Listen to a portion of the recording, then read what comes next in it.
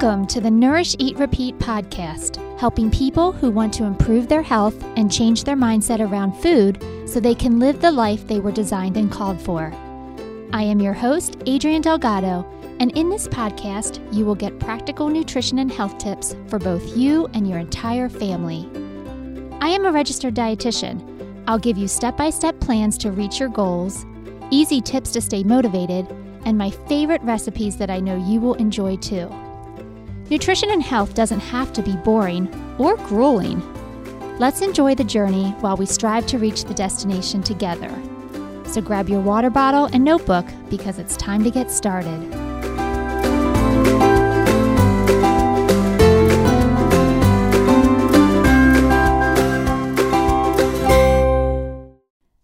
I remember the day we purchased our home like it was yesterday.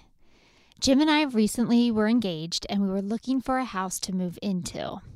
And we were already set to purchase this townhome when all of a sudden our realtor called us and said there was this beautiful single-family home in our price range right near my husband's work. So we scheduled the first showing available the next morning, and I immediately fell in love with this house.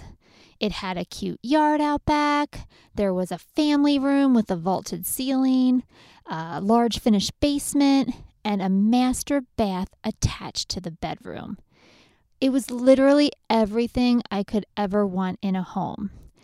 And although these are all great features, what I was most excited about was the security system. You see, I had never lived in a house with a security system, so this was a big deal. And it turns out that the current owner's father was the owner of a home security business. So when I tell you that this house had all the bells and whistles, I am not exaggerating.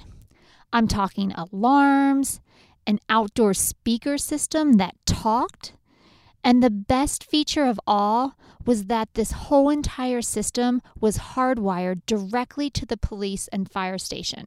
So we didn't even have to make a phone call for help. And now this may be common, and this may be how most security systems are, but 15 years ago, this was a big deal. And coming from a home that never had a security system, this was a really big deal. I felt so grown up. I was 23 years old, and I was going to live in a house with a security system. I remember thinking, I am going to feel so safe and secure when we have a family, because at that point in time, Jim worked evenings. And so I was like, oh, this is just amazing. I am so excited. So our offer ended up getting accepted. We moved into the house a week before our wedding. And as any new couple quickly realizes, there's a lot of work in owning a home, whether it be from general maintenance to lawn care to cooking, cleaning. And growing up, my mom did most of the cooking, so I just assumed I would take on that role too. And you have to remember, I just passed my national exam to become a dietitian. So who better to cook than the person who has a background in food? I know Jim was more than happy to give that responsibility to me. And again, because his job ended so much later than mine, he didn't get home till 7:30, I think, at the earliest. It made sense for me to start dinner when I got home. Now, I wish I could say I'm a natural cook, but it would be a total lie. I have always envied people who could just throw a little bit of this into a pan or a little bit of that. People that use their taste buds and sense of smell to guide them in the kitchen, you guys, you have a gift. I do not have this gift. I have to follow the recipe line by line to get it right. And even then, sometimes I screw it up. I remember shortly after getting married, I called my mom for one of her recipes. And she's like, I just put a little bit of this in there. It's only 3 ingredients. Just kind of squeeze a bunch of it in there. You'll figure it out. And I freaked out. I was like, Mom, that's not helpful at all. I need to know how much. Like, are we talking tablespoons or teaspoons? Like, I need the exact amounts. And so my mom, she cooked a lot of basic recipes growing up. So when I started cooking, that was all I had to go by. I grew up in Lancaster County, where if you throw some meat, potatoes, and corn on the table, you have an amazing meal. Now, Jim's family is Mennonite, and he has some amazing cooks in his family. Now, Mennonites cook similar to Pennsylvania Dutch cooking, which is what I grew up with, but his entire family has a gift in the kitchen. I remember when we first got married, I would spend time with his one aunt, and she taught me how to make homemade applesauce, like the pink kind, like the only kind worth eating. Because once you have homemade pink applesauce, you don't ever want store-bought again. His aunt taught me how to make homemade jelly. Again, once you have homemade jelly, the store-bought versions just don't measure up. And another aunt, she told me how to freeze 100 ears of corn every summer so that I would have corn all year round. Like, these ladies know their stuff. This has been traditions passed on from family to family. And when I first started cooking, Jim compared everything I made to how his grandmother cooked it, which I guess was helpful, but also very annoying because I was not a good cook yet and his grandmother was. And so I always heard about how, well, when my grandma made it, she did it this way. He likes to tease me and say that's why I'm a decent cook now, because he molded me into the cook I was, but I don't know. He also has a different spin on things. So anyway, I had huge standards to meet, but I was determined to learn how to cook like his family, and I made it a personal challenge to raise my game in the kitchen. And so I started buying cookbooks and looking for new ideas and inspiration in the kitchen. I just started to up my game and try new cooking techniques, things that I only saw on TV or read about, but never experienced. My mom didn't cook this way, but using techniques like braising and searing. Have you guys ever seared meat before?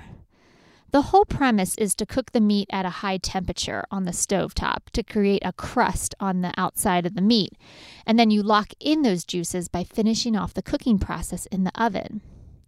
Do you know what they don't tell you in cookbooks? That searing meat at high temperatures causes smoke. So here I am. It's a beautiful day. I get home from work first, so I decide I am going to sear some meat for dinner tonight. And I'm searing away, and there's a lot of smoke, and all of a sudden, the smoke detector goes off. And at first, I just laughed it off and went to grab a dish towel to wave in front of the detector. But then the alarm started going off. And the next thing I know, there are flashing lights and the speakers start screaming, "Fire, fire, please leave immediately. Whoop, whoop, whoop, whoop. Fire, fire." And we're not talking just alarms and speakers inside the house. Remember, there are speakers outside of the house. And the alarms are going off at such a piercing decibel level, I can't even hear myself think. And I start screaming.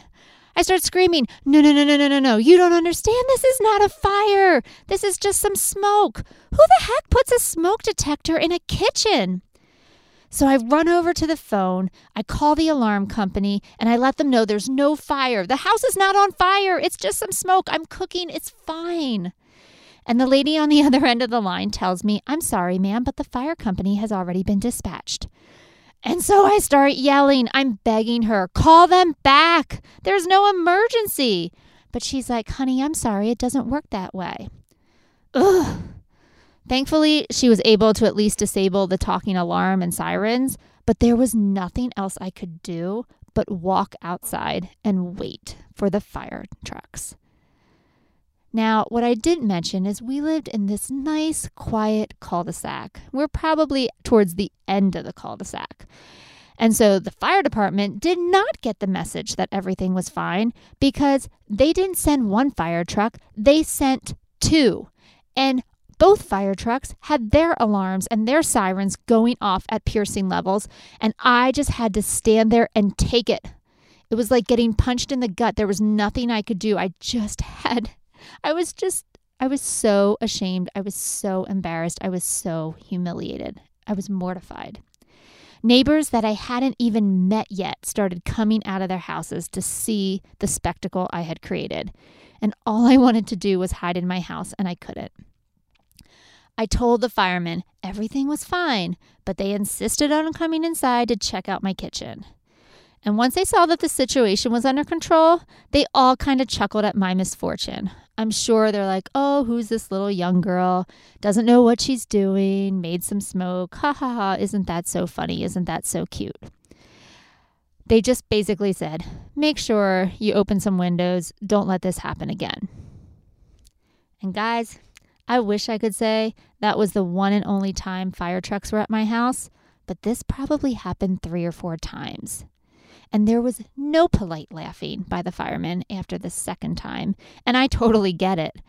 Our township even changed the rules that you would get charged if firemen came to your house unnecessarily because of me. I'm the one that changed the rules of a township. How crazy is that? Now, you would have thought that this would have deterred me from cooking indefinitely, but I was determined to figure it out. I guess I can be stubborn at times. I did, on the other hand, get really good at holding off the fire company. So every night before I started cooking dinner, I would call the alarm company proactively, and I would say, hi, it's Adrienne at whatever my address was, and I'm just cooking dinner, and if the alarms go off, please do not dispatch the fire company. And that technique seemed to work pretty well. Now, in my defense, I called the guy who installed the alarm system into our home, and I told him, you have got to disable this. And he told me he would come to the house, he would tinker with wires, he'd be like, okay, you should be fine now. And so I thought everything was good until I cooked again and the talking alarm system went off. And then I called him and I'm like, listen, if you don't get over here and disable this whole system, I'm going to start cutting wires. And so then we were fine. But the reason why the fire company was at my house so many times is because he promised it was okay and it wasn't. So I just want to put that little disclaimer in here. I was not that terrible of a, it's not like I didn't try to keep this from happening again and again. So a few years later, we moved into my husband's grandparents' farmhouse, where I am happy to report we do not have a security system hardwired to the fire department. But guys, every time my smoke alarm goes off, I swear I have PTSD and my anxiety level jumps up a few notches. I will forever be haunted by the humiliation and the piercing sound of talking alarms every time I hear the beeping of a smoke detector. So what are your thoughts when it comes to cooking? Do you like it? Do you have a story that has deterred you from wanting to learn to cook, like me? Every new client that comes into my office is always asked this question: do you like to cook? And the answer is either a positive yes or a definitive no. Rarely do I get someone who says, it's okay. And I'm always curious what makes a person feel so strong about their answer. For many people that don't like to cook, it's usually because they don't know how, or they were never taught, or they're choosing recipes that are too complicated, or they don't have the time. And then there's also the back end. It's the hassle of cleaning up and unappreciative family members who complain about the meal, which I know all too well. Cooking can be a lot of work with a lot of moving parts. And I think that's why people tend to gravitate towards baking. Because in baking, you can determine the speed of the whole process, and the directions are pretty straightforward. When you want to make a cake, you combine all the wet ingredients and you stir them into the dry ingredients and you have cake. And very, very rarely do people complain when you put cake on the table. They're usually very excited. But if health is on your radar and you're looking to make better food choices and have more energy, then cooking is a necessity. Because your only other option is to eat out. But that can get expensive, and restaurant meals typically have a ton of extra calories, extra sugar, extra salt, and extra fat. I'll never forget the time I worked as a waitress when I was in college, and it was for a very nice upscale Italian restaurant. But I remember watching the chef squirt melted butter on the flat top before putting on a piece of chicken breast onto the grill. And he used remember those old school like ketchup mustard bottles that they were red and yellow and they had the triangular tip and you could squirt your condiments on? Well, he was using that to hold the melted butter, and he basically squirted the butter on the flat top. He put the chicken, he squirted some more butter on top of the chicken and then put a lid on it. And then when it was time to flip, he lifted the lid, flipped the chicken, and squirted more butter on it. Guys, there is a reason why restaurant food tastes so much better than when you're trying to make healthier versions at home, right? They're using things like fat, they're using butter, they're using salt. Those are two ingredients that ignite and excite our pleasure centers and our taste buds. When we steam broccoli at home, it is never going to compare with broccoli that has butter and salt on it at a restaurant. But when you're cooking at home, you're in charge of the ingredients and you're in charge of the volume, which are two key factors for health. I remember reading the book Cooked by Michael Pollan a few years ago, and he stated, and it was very matter of fact, that in his book he said, the reason people are overweight and obese in America is because people don't cook anymore. Our culture has made it ridiculously easy to get food any time of the day. I remember growing up and restaurants actually closed at 8 p.m. And I think the fast food restaurants, they might have even closed at 9 or 10, maybe 11 on the weekends. Now, granted, I grew up in Lancaster County where life was a little slower paced, but still, now we have 24-hour drive-thrus and grocery stores that are open all day long. And they're making these quick, easy meals for us to take advantage of so we don't even have to do any cooking. So what I want to do today is I want to give you 3 simple tips for cooking more at home to make the process more enjoyable, because I have seen the effects firsthand in my office. When you cook at home, you eat healthier. When you cook at home, you're in control of the ingredients, so there's less fat, there's less sugar, and portion control is a lot easier. So let's learn these tips together so you can take control of your health. Tip number 1, keep it simple. If time and work are keeping you from cooking, then you need to simplify your meals. No one said you needed to make elaborate sauces or use complicated cooking techniques to make your food taste good. I personally haven't tried to sear another piece of meat since that unfortunate event 15, 16 years ago. There are only 3 components that are necessary to pull off a healthy meal: a high fiber carb, a lean protein, and lots of vegetables. And this can be done really simply. You could throw some chicken tenders on an indoor grill, like a George Foreman grill. And you could throw a sweet potato in a microwave or an oven, and then just use those steamer bags of vegetables. That can be a meal that's very healthy and tasty. And I find that my kids actually prefer when we eat things more simpler in nature because they don't like their foods to touch. So we don't need to make these complicated recipes. Another quick, easy idea is tacos. Simply throw in some brown rice and some black beans. If you want to add chicken or ground turkey, you can do that as well. Add some taco seasoning, throw that in a whole wheat soft wrap, along with shredded lettuce from a bag, sliced grape tomatoes and onions, and voila, dinner is served in a matter of minutes. So keep your recipes simple. Don't look for these overly complicated multi-step recipes that leave you feeling overwhelmed and exhausted. It's not necessary. You can still put a great meal on the table in a simple form. Tip number 2, find your cooking rhythm.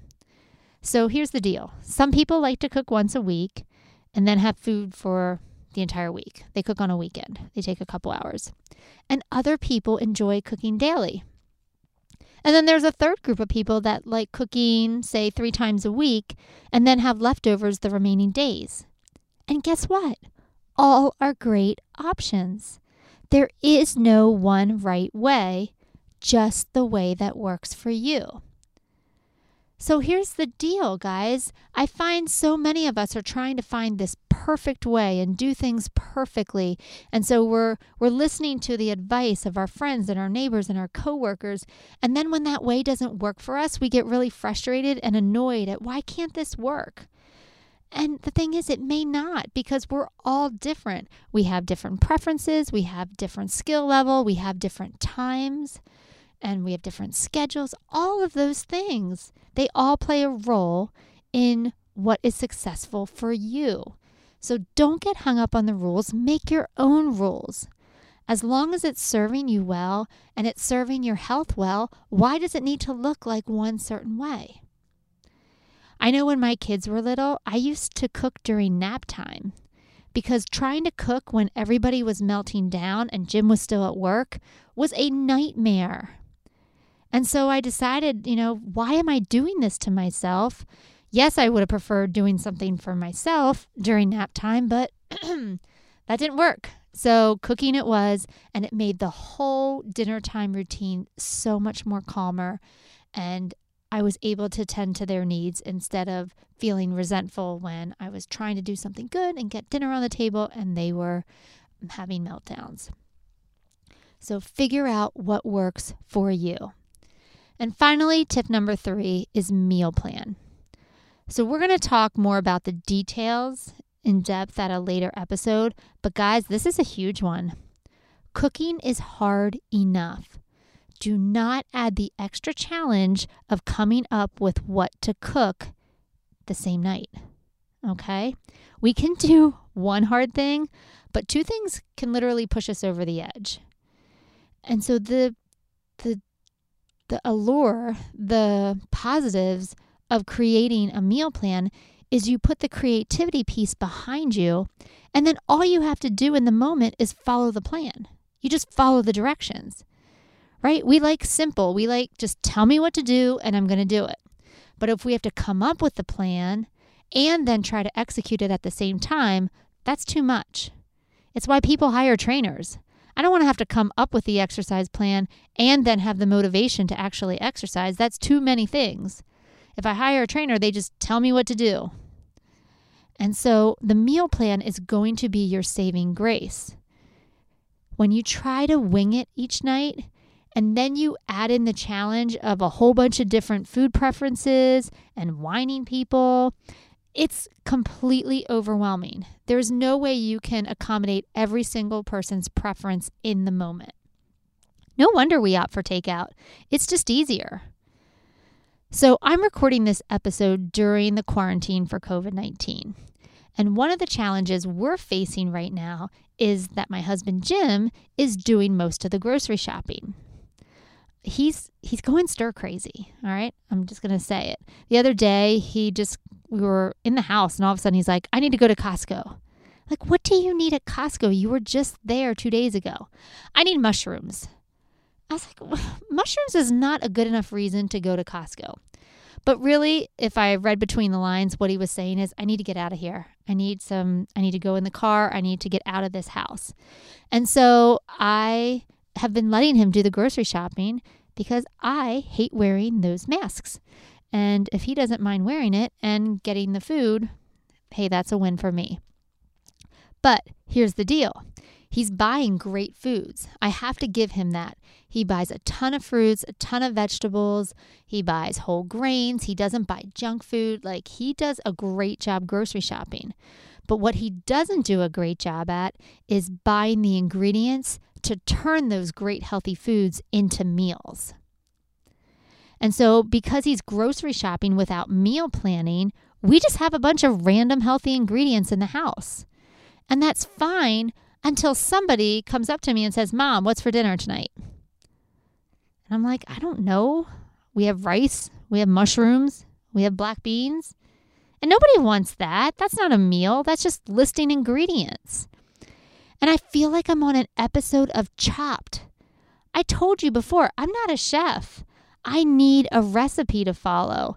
I can't just look at 3 ingredients and magically come up with a meal.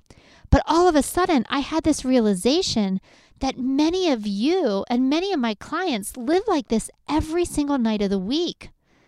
You have random ingredients in your homes, but you have no plan of how to pull it all together. And so cooking is hard. And when things get hard, we give up. So creating a meal plan each week is life-changing. I promise you.